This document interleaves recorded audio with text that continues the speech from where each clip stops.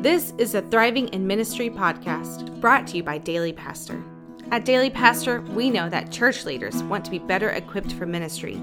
You need encouragement to not just survive, but thrive in the place where God has called you. Most training and resources don't really prepare church leaders for the challenges they will face. These real-world challenges can make you feel overwhelmed, underprepared, isolated, or burned out. We believe you don't have to face challenges alone. It is why Daily Pastor helps church leaders and volunteers find the encouragement and tools to thrive in ministry. Today we're talking about pursuing purity. This is the second part of a two-part episode. If you haven't had a chance to listen to the first part, we'd encourage you to go listen now to part one of Pursuing Purity. I'm Kyle Willis, and as always, I'm joined with Dace Clifton.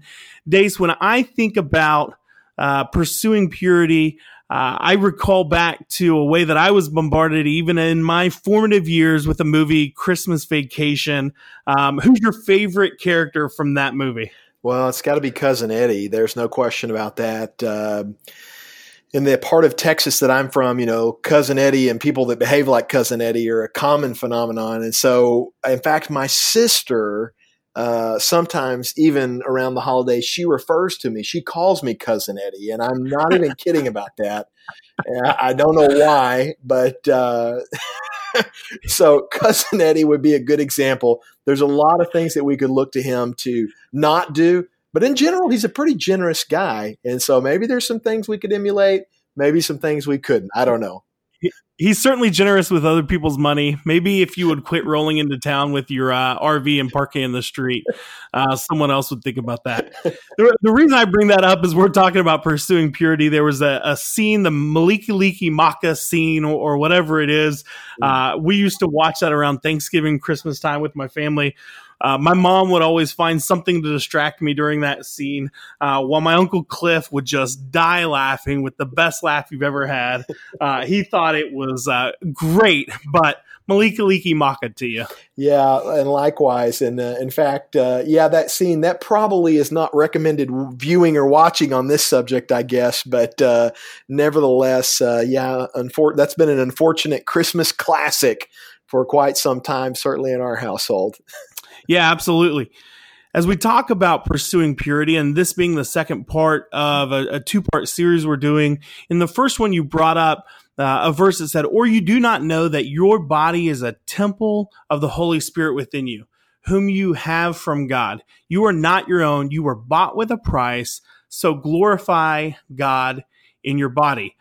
Now, I know you also talked about one of the first tips you had for how we focus on Christ. Kind of bring this back up again and let's talk about what our goals should be as we pursue purity.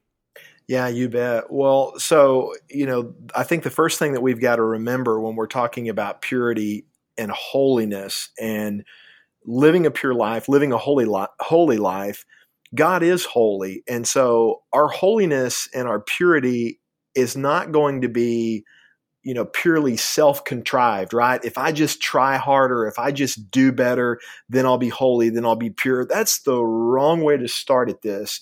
And so the primary point of what we talked about last time was when we're pursuing a life that honors Christ and that's pure and free from sexual sin, instead of just exclusively focusing on the sin, on the struggle, on what I should not do, instead, we need to focus on Christ, who I'm to become in Him, who He says I am, not just trying to be better or trying not to do something. So the tip is simply this: focus on Christ, not the sin. Purity is going to grow in your life as God's influence and God's power grows in your life. And the only way God's influence and God's power is going to grow in your life is as you focus on Him. I mentioned that plants need sunlight and water. And if we're going to grow more and more like Jesus, then we've got to focus exclusively on Him. And so focusing on Christ is not the whole picture to pursuing a life of Christ. But I'll say this: it's the most all-encompassing and the first part and the most important part. Everything that we do from that point is just, I guess, what you might call secondary to that all-important thing. Focus on Christ, not the sin.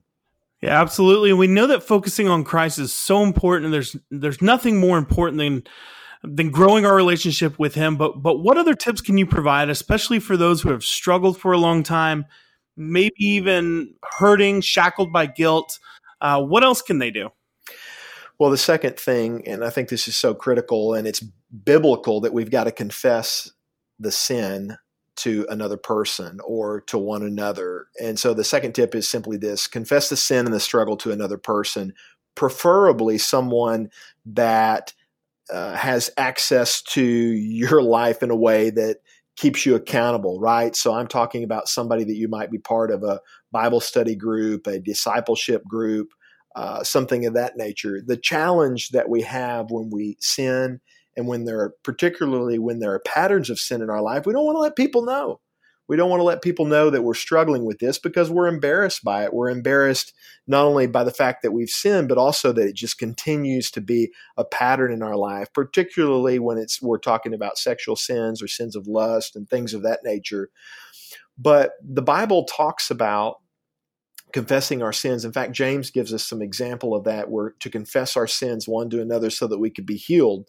And there is just such a practical relevance and power to this. And I'll give you a quick real life example.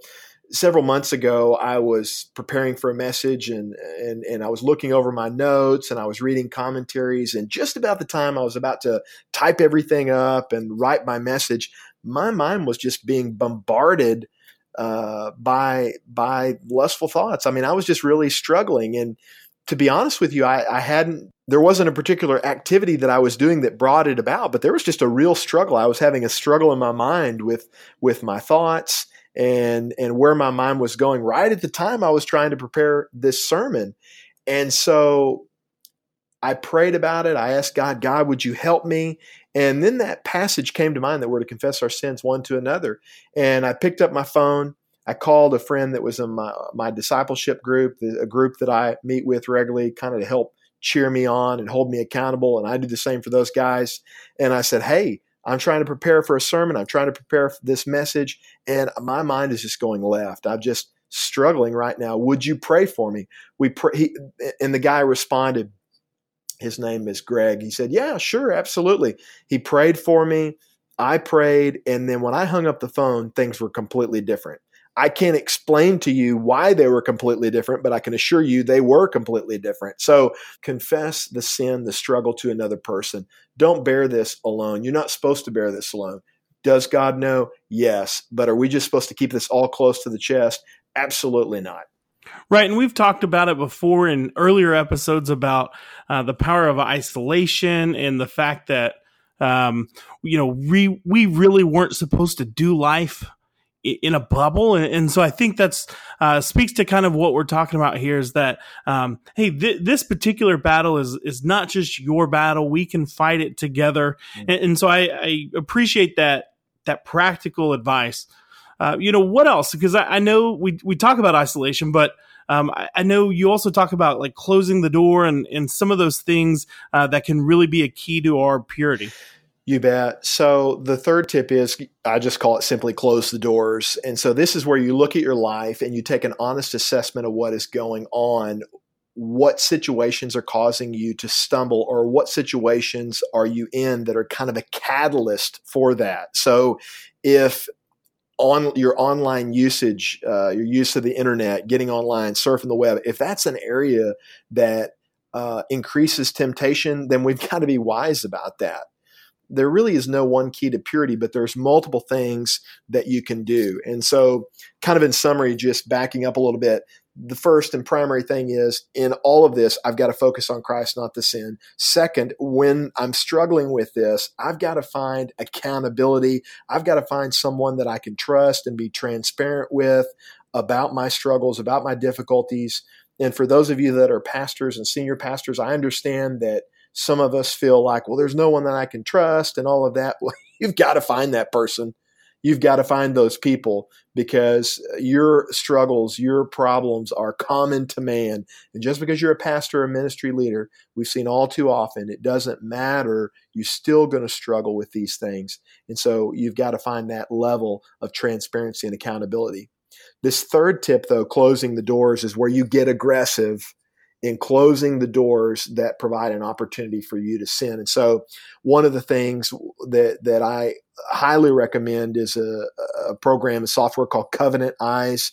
And if you're not familiar with Covenant Eyes, let me just tell you that is wonderful accountability software. In fact, if there's anybody that's listening that has had a prolonged battle and struggle with purity, particularly related to online usage, Covenant Eyes is a tremendous tool that's going to help you close those doors and stay accountable. It's an accountability software.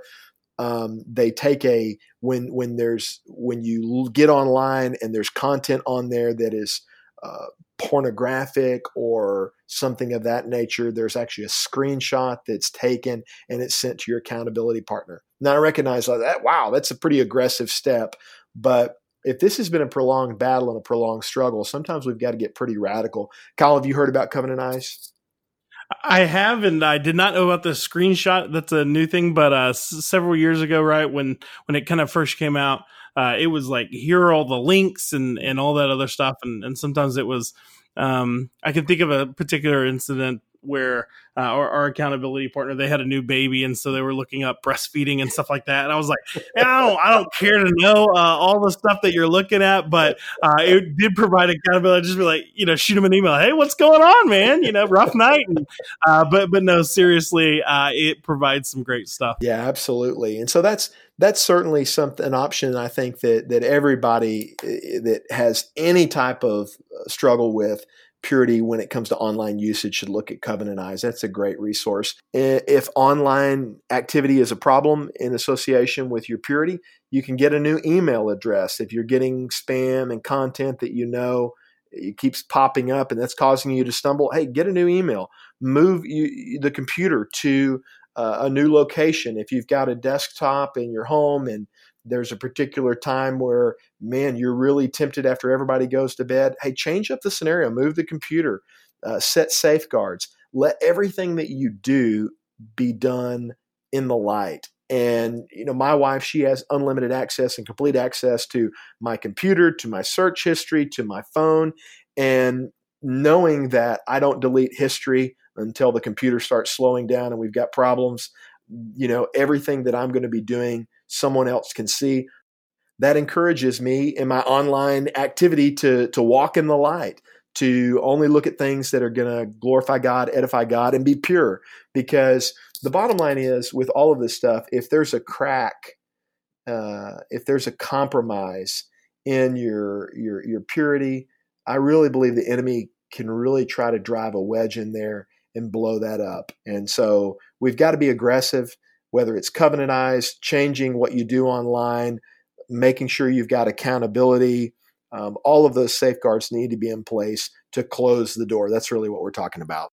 Yeah, you mentioned a couple things there, even in terms of like moving the computer. I'll offer another practical advice. Is maybe it's simply leaving your phone out when you go to bed at night, when you got to go to the bathroom, whatever, leaving it out in a public spot. I don't think this has to be said, but if you have a burner account, okay, on Twitter, Instagram, Snapchat, whatever, you're just setting yourself up for failure. And so I think one of the ways that church leaders can really fall in that is when they have secret apps or secret account names. So take that step today. Go ahead and get rid of that burner account. I definitely think you'll be better for it. And let's be honest, if you don't want to do it, if you look forward and go, hey, I really wish I had that, you can always add it back later. Certainly wouldn't recommend it, but I would just encourage you, go ahead and put some of those practical steps in place today to close the door. Kyle, if I could add one more thing, that's great advice. And there's a principle, I think, that we can draw out of all of this. For the man and the woman of God, secrets are never a good thing, but discretion is always a good thing. And that's what we're talking about here. We're talking about making sure that there is nothing in our life that cannot be in the light. And so, yeah, the secrets have got to go and the discretion has got to come in. So to summarize this episode, I think it's really pretty straightforward, but we don't win the battle against sin by focusing on it. We must focused on Christ first. We confess the sin and struggle to one another. And we close the doors. That can mean a lot of things, but basically it's about getting aggressive in our walk to kill opportunities and things that can cause us to stumble. So we hope you've enjoyed this episode and this series on pursuing purity, especially in an impure age. And so we hope that if you're struggling in this area, that you'll reach out to someone.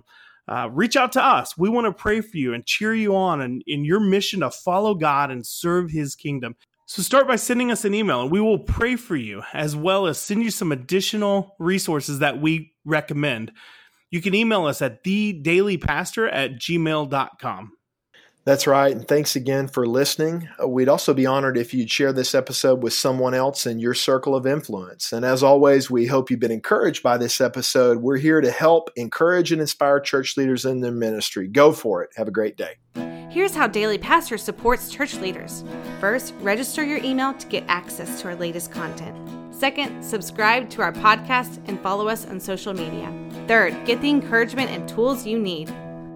This is a Thriving in Ministry podcast.